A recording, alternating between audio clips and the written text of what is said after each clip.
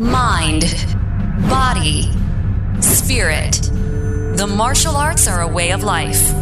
Attack Life, Not Others is an insight into that life with Tim Hoover and Steve Mittman. Active shooters and mass killings are becoming more prevalent, it seems, day by day, week by week here in America, and really all throughout the world. We're hearing more about it because of the world we live in with social media and with everything at your fingertips within seconds.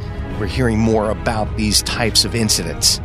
It's a little hard to attack life when you're living in fear, in a constant state of fear. And I know people, they're it's affecting them. They're stressed. Well, you can't live like that. Yeah, and I know we're going to be bringing on a good friend of ours from Secret Service, retired, just a few minutes. But it comes back to awareness. The number one thing, more important than any awareness. Number one thing is awareness. Look at what's going on around us just with vehicles. We're texting. Look at all the distractions just with a vehicle. That didn't occur 20 or 30 years ago. I won't drive my motorcycle on the road anymore because people are so distracted. What is distraction? Distraction is not being aware. Number one thing is awareness. Our minds got to become clearer. We have to become more self-aware. So anyway. Tim Spies is a senior special agent retired with the Secret Service, and he joins us now. Hey, Tim. How you doing? Tim is also a martial artist. And Tim, you've got a military background as well. Tell us about that. U.S. Air Force. I was an aircraft loadmaster. So I flew in a cargo plane and I traveled around the world, which I was armed in case someone tried to hijack the airplane. And how long were you with the Secret Service? 20 years. All right. And now you're retired. Correct.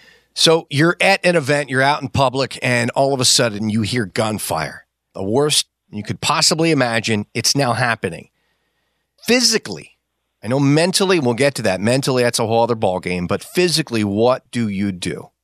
Physically, what I'm going to do is I'm probably going to crouch down, get my profile down, look in the direction I heard the sounds of gunfire, and try to get a visual on what it is, how many, what type of gun. Why would you crouch down?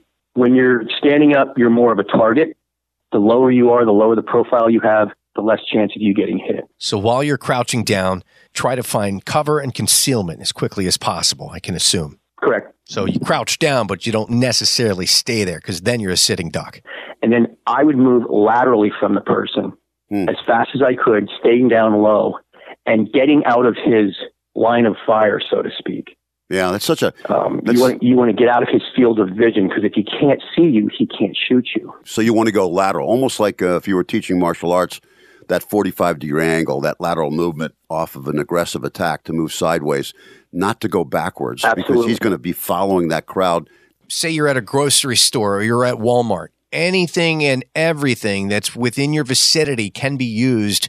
Right. Yeah. I mean, if you're in a Walmart, and that just happened, or if you're in a convenience store, if there's racks that you can pull down to stop him where he is so he can't keep advancing, I would do that. Anything to distract him. I would be picking up things and throwing them at him, but also retreating to the left or right at the same time. And then because then maybe somebody else is close enough to that person, they could either jump on him or grab the weapon or something of a safe nature. And I think people have to realize, too, that it might not buy you a ton of time, but in these situations, every single second counts. So even if you buy yourself 3-4 seconds and then someone else does something, that's another 3-4 seconds. Every second till law enforcement arrives or someone that's able to subdue this guy, take him out, could save lives. Right. If he can't see or if he's being distracted, he's not focused on those people. And chances are he's not going to be able to shoot them. So you've saved lives there. You know, it takes a split second to duck behind a wall or get into a bathroom. These are some things that you should think about. Like when I go to a convenience store, you know, like a Speedway or like a Wawa or something like that, I look to see where the bathroom is. Now, they're usually all pretty much the same, but I look to see where the bathroom is. The reason why is bathrooms usually don't have windows. They usually have tile, and we call them a hard room. So if you can get in there, you know, he's not going to see you. They're not going to see you. Yeah, plus you got to lock it. And your chances of survival just went up. Yeah, plus you can lock it. It's a safe room. That's really good advice. And then you mentioned chatting before about once you move lateral, that this attacker, high percentage, I guess you should say, is going to be moving forward. So if you can and you have the ability to move lateral enough, you want to then go almost like around and behind him because he's not going to go back from the same place he came. He's going to shoot his way out.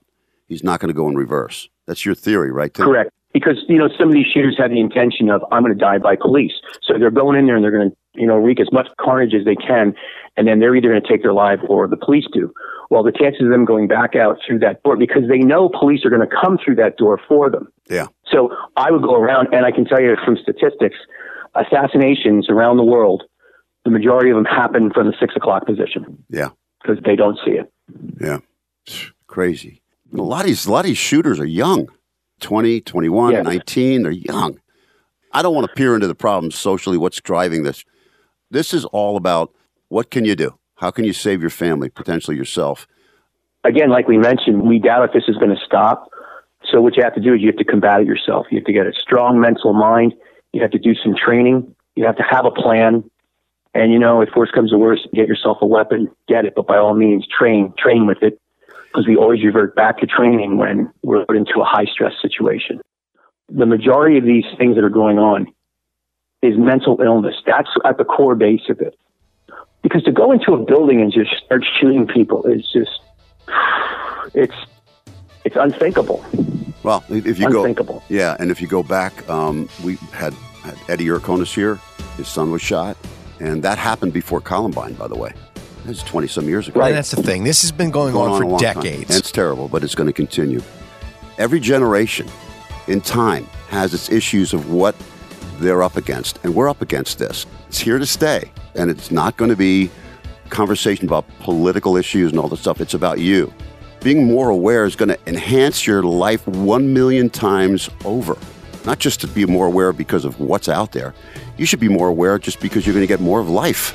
You're going to see it, feel it, understand it, and then be able to carry it to the next person. It's like an explosion of good stuff. So I appreciate you being on the show. Tim, we appreciate you being here. Thank you. Thank you, man. Enjoyed it. Talk to you. Thank you for listening to Attack Life, Not Others. Subscribe to our podcast.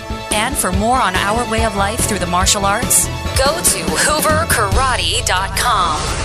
This has been a Steve Mittinen social media creation. SteveMittinen, socialmedia.com.